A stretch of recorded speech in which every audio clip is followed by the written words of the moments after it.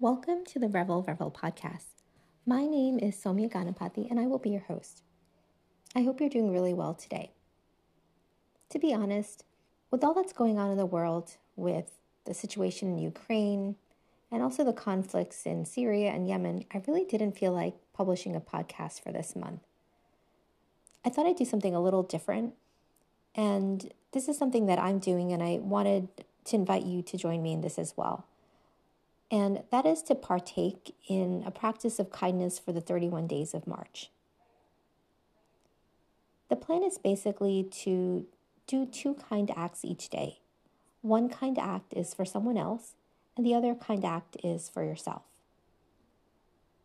And the goal is to really create a ripple effect of kindness, understanding, and more love in our local communities and beyond.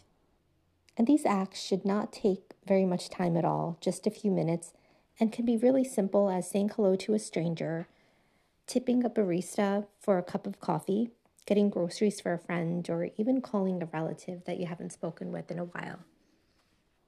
It's also important to be kind to yourself, and things you can do to be kind to yourself are stretching, making sure you're drinking enough water, making sure you're eating foods that are very nourishing for your body, and also getting enough sleep. And also not to criticize yourself either. The goal really is to start creating ripple effects of kindness throughout our planet. I also do want to share a quote from the 13th century poet Rumi, which I think is very appropriate for this practice. This is what he wrote. "Your acts of kindness are iridescent wings of divine love, which linger and continue to uplift others long after your sharing." So I really hope you join me in doing this, and I'd love to hear what acts of kindness you do and what type of impact it has on your community, and see what type of ripple effect we create.